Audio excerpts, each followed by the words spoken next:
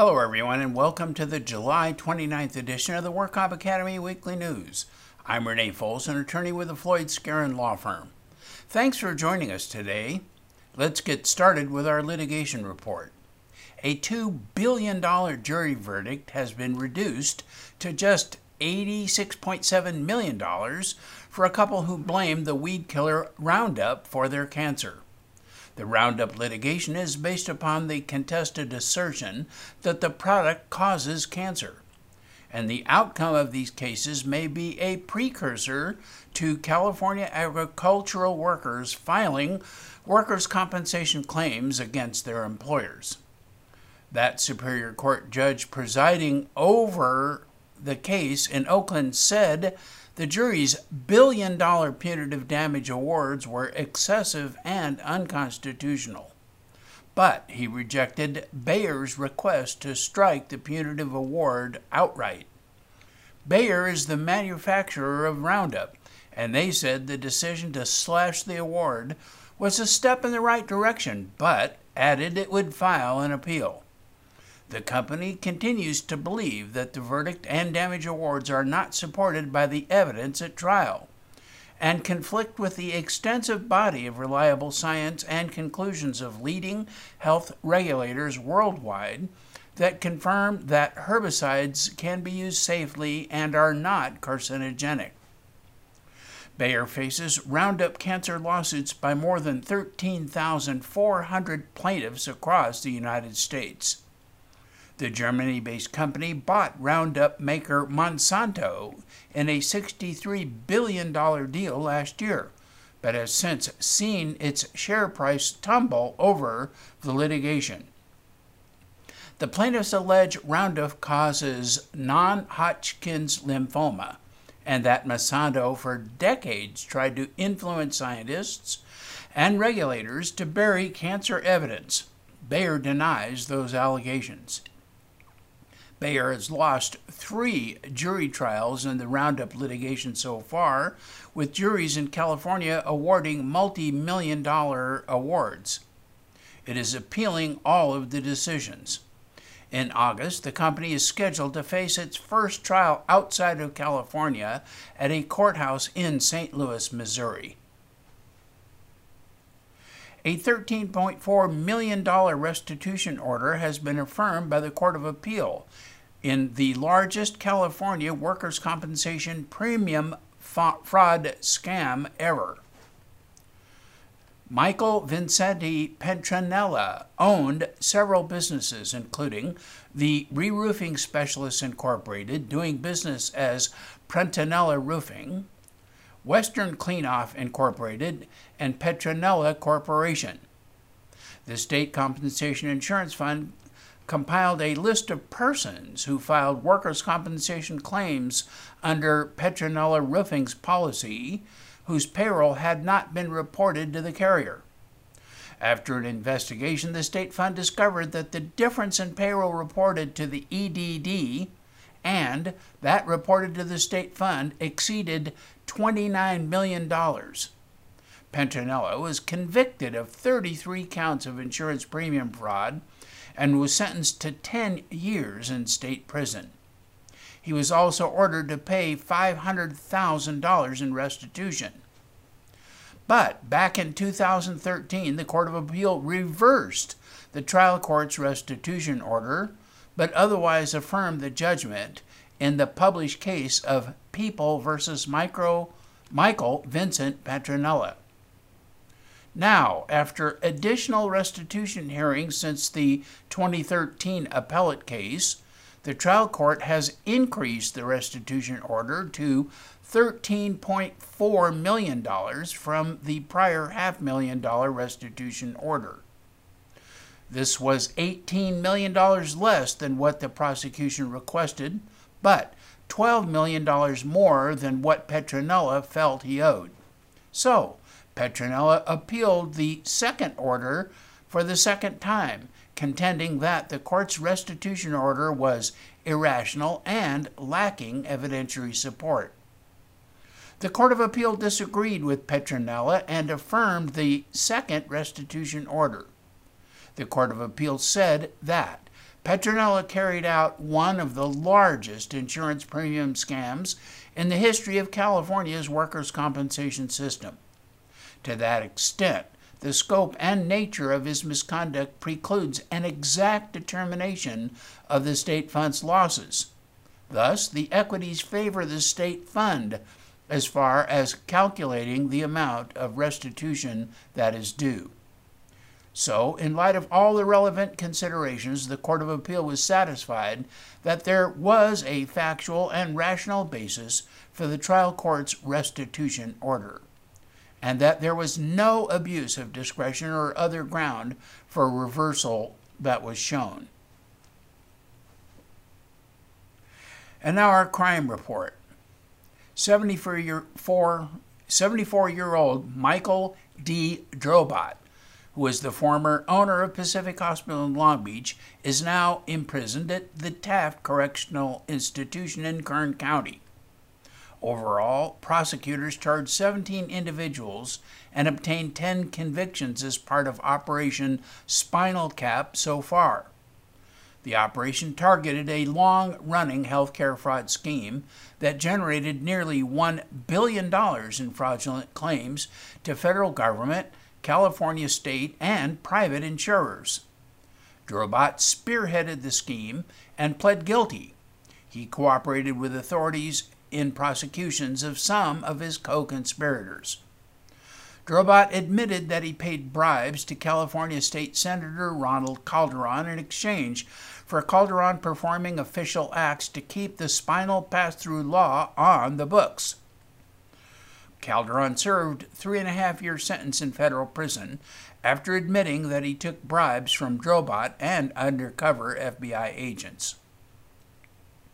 Now, in January 2018, Drobot was sentenced to 5 years in federal prison and was ordered by the court to forfeit $10 million to the United States government, and to partially satisfy the forfeiture by selling his 1965 Aston Martin, his 1958 Porsche, and his 1971 Mercedes-Benz automobiles.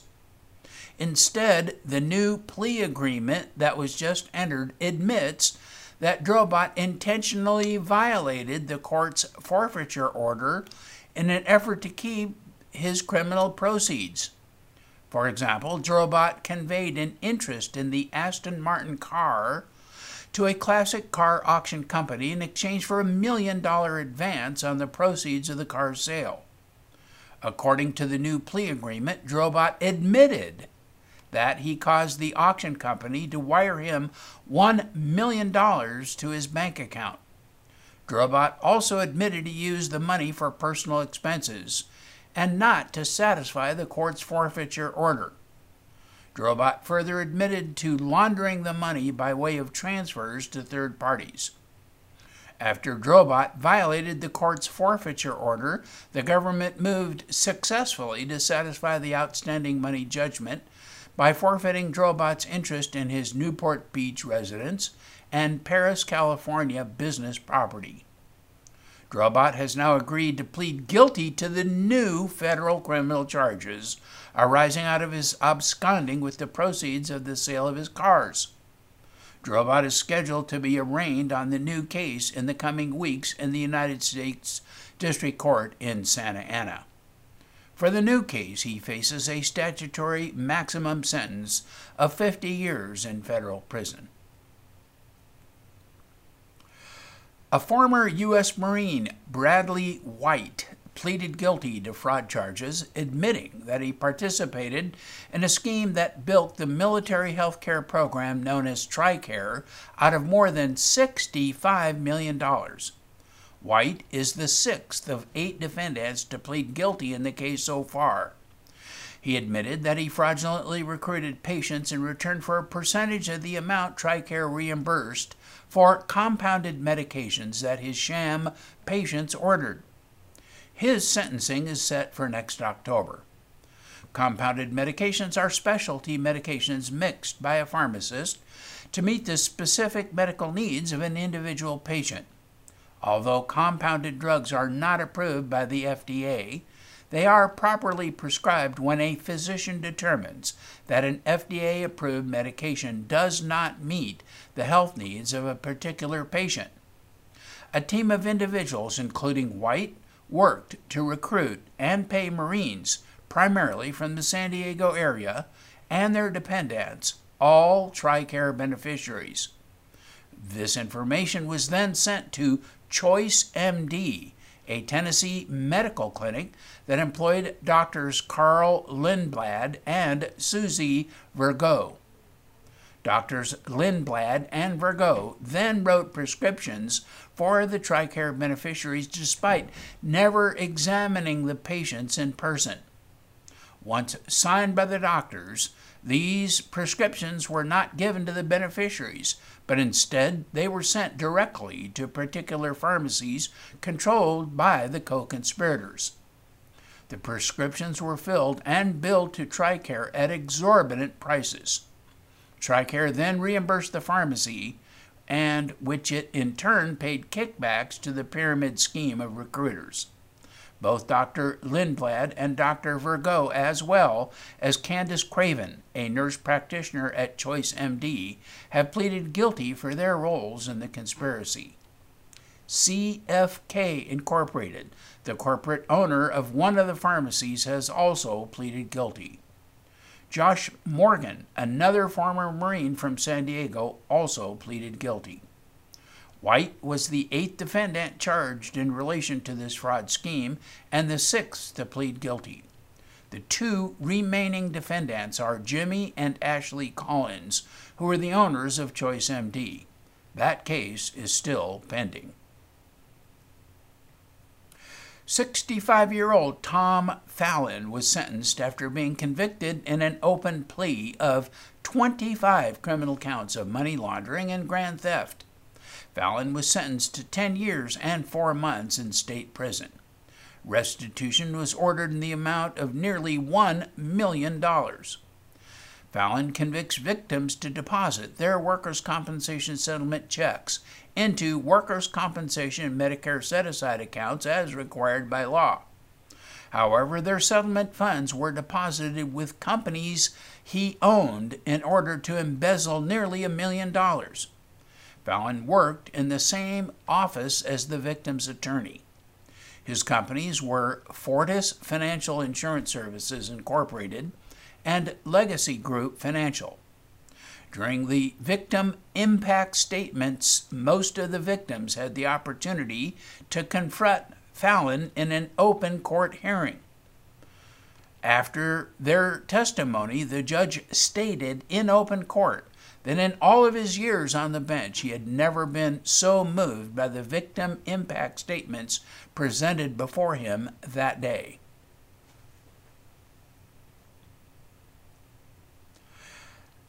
Jamie Cerna, formerly of Fillmore, was placed on formal probation for a period of 36 months after pleading guilty to making a fraudulent statement for the purpose of obtaining workers' compensation benefits.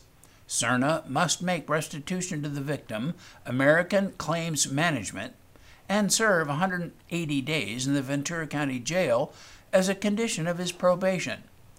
Cerna was employed by Agromin in Santa Paula as a truck driver, and he injured his right shoulder back in 2010. He was placed off work on temporary total disability and had a shoulder surgery. He remained off work and continued to collect temporary total disability benefits. In 2012, the employer received a tip that Cerna was working on cars and engaging in physical activities that contradicted his claimed physical limitations. Its workers' compensation insurance administrator retained private investigators to conduct surveillance of Mr. Cerna.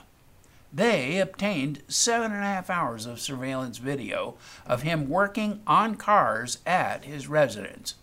He was seen removing a radiator from the engine compartment and removing and replacing batteries and the wheels and tires off the vehicle. He was also observed picking up a 36-pound floor jack and carrying it into his garage. In July 2012, Cerna gave a deposition and lied under oath about his injuries. And in regulatory news, the Division of Workers' Compensation has assigned a California Highway Patrol officer to each of the state's 22 Workers' Compensation Appeals Board offices. This decision followed a handful of violent attacks against lawyers. But sometimes it's the lawyers themselves that need policing. Paige Levy, the chief judge for the DWC, said that in the past several years there's been a degradation of civility among the attorneys who practice before the board. She said that it's gotten to the point that she's posted notices in some of the boards reminding attorneys to be civil to one another, and she claims that eventually such notices may be posted in all of the WCAB offices. Chief Judge Levy reported these developments during the California Coalition of Workers' Compensation's annual conference. She said that there have been too many times she needed to call an officer into the courtroom just to deal with the fighting between counsel. Judge Levy's comments came as she updated members of the employer advocacy group on happenings at the DWC and the WCAB. Security at the Los Angeles board became a concern in 2010 when an injured worker stabbed a defense attorney in the back. In 2017, the California State Bar added a supplement to the oath that attorneys take when they enter the profession. Rule 9:4 requires attorneys to strive to conduct themselves at all times with dignity, courtesy, and integrity. The New York Department of Financial Services has fined Berkshire Hathaway-owned Applied Underwriters $3 million for offering workers' compensation insurance bundled with side agreements. These side agreements were called Reinsurance Participation Agreements and were not filed with or approved by the New York Department. Under these side agreements, many employers paid substantially more than what would have been paid under similar workers' compensation plans. Applied offered workers' compensation insurance products in New York under multiple names, including Solution One and Equity Comp. The products included guaranteed cost workers' compensation policies issued by Applied subsidiary Continental Indemnity Company. Back in 2016, the California Department of Insurance also announced a similar decision against a Berkshire Hathaway-owned workers' compensation insurer. The CDI said the company used a complex insurance scheme involving Equity Comp to circumvent regulatory review of its rates and policy terms to the disadvantage of small and medium-sized businesses. At the time, the companies involved also used side agreements that were not approved by the California Department of Insurance. Now, the New York consent order states that Applied has ceased offering the bundle in New York and will not offer any equivalent side agreements going forward, and will file any future products with the department for approval. Additionally, Applied will not enforce any arbitration provisions under contracts agreed to in New York or with New York employers.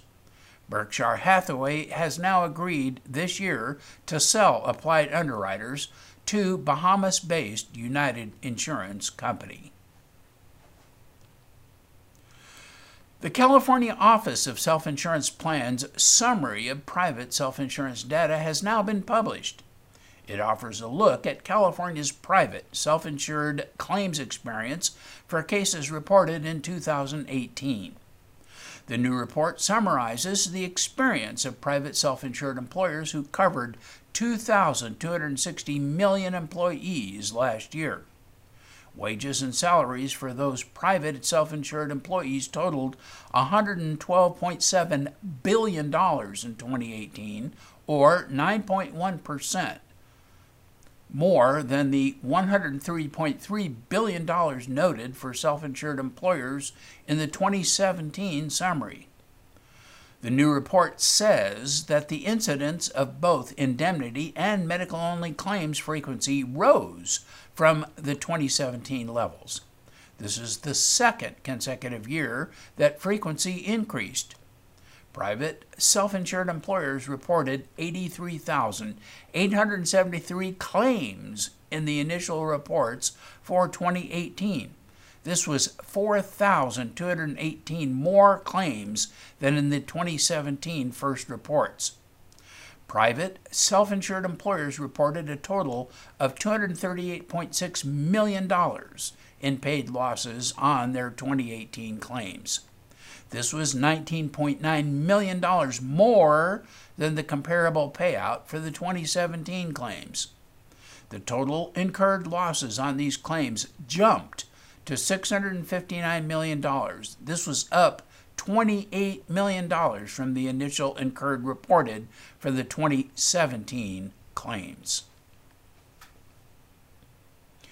And in medical news, a new study published in the American Journal of Emergency Medicine shows that patients who only briefly take opioid painkillers are still likely to face serious side effects.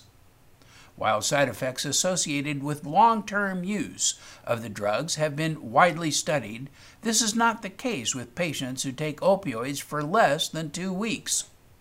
To learn more, researchers studied 386 adults who had been discharged from an emergency department with an opioid prescription, 80% of whom took the pill at least once. More than half the patients who used opioids reported feeling drowsy. Patients also reported side effects like constipation, dizziness, weakness, nausea, and vomiting. Overall, 79% of patients who used the painkillers said they experienced side effects that can be related to these drugs. The type of opioid being used seemed to affect the patients differently. For example, dizziness, nausea, and vomiting were more often associated with oxycodone than morphine. And these side effects of opioids can severely affect the patient's quality of life. Opioid-induced constipation, for example, was a particularly persistent problem in the new study. The higher the dose of opioid, the more likely patients were to feel constipated.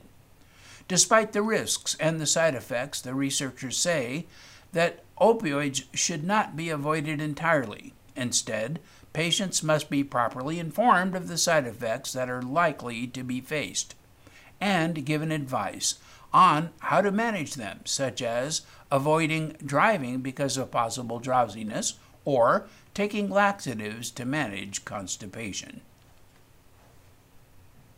So that is all of our news and events for this week. Please check our website daily for news updates, past editions of our news, and much, much more. And remember, you can subscribe to our weekly news podcasts and special reports using your iPhone, your iPad, or your Android device by searching for the WorkComp Academy with your podcast software. We also publish a daily flash briefing on the Amazon Alexa Echo platform. Search for Workers' Compensation News on the Amazon website. Again, I'm Renee Foltz with Floyd Skeren, Manukian Langevin. Thanks for joining us today. Please drop by again next week for more news.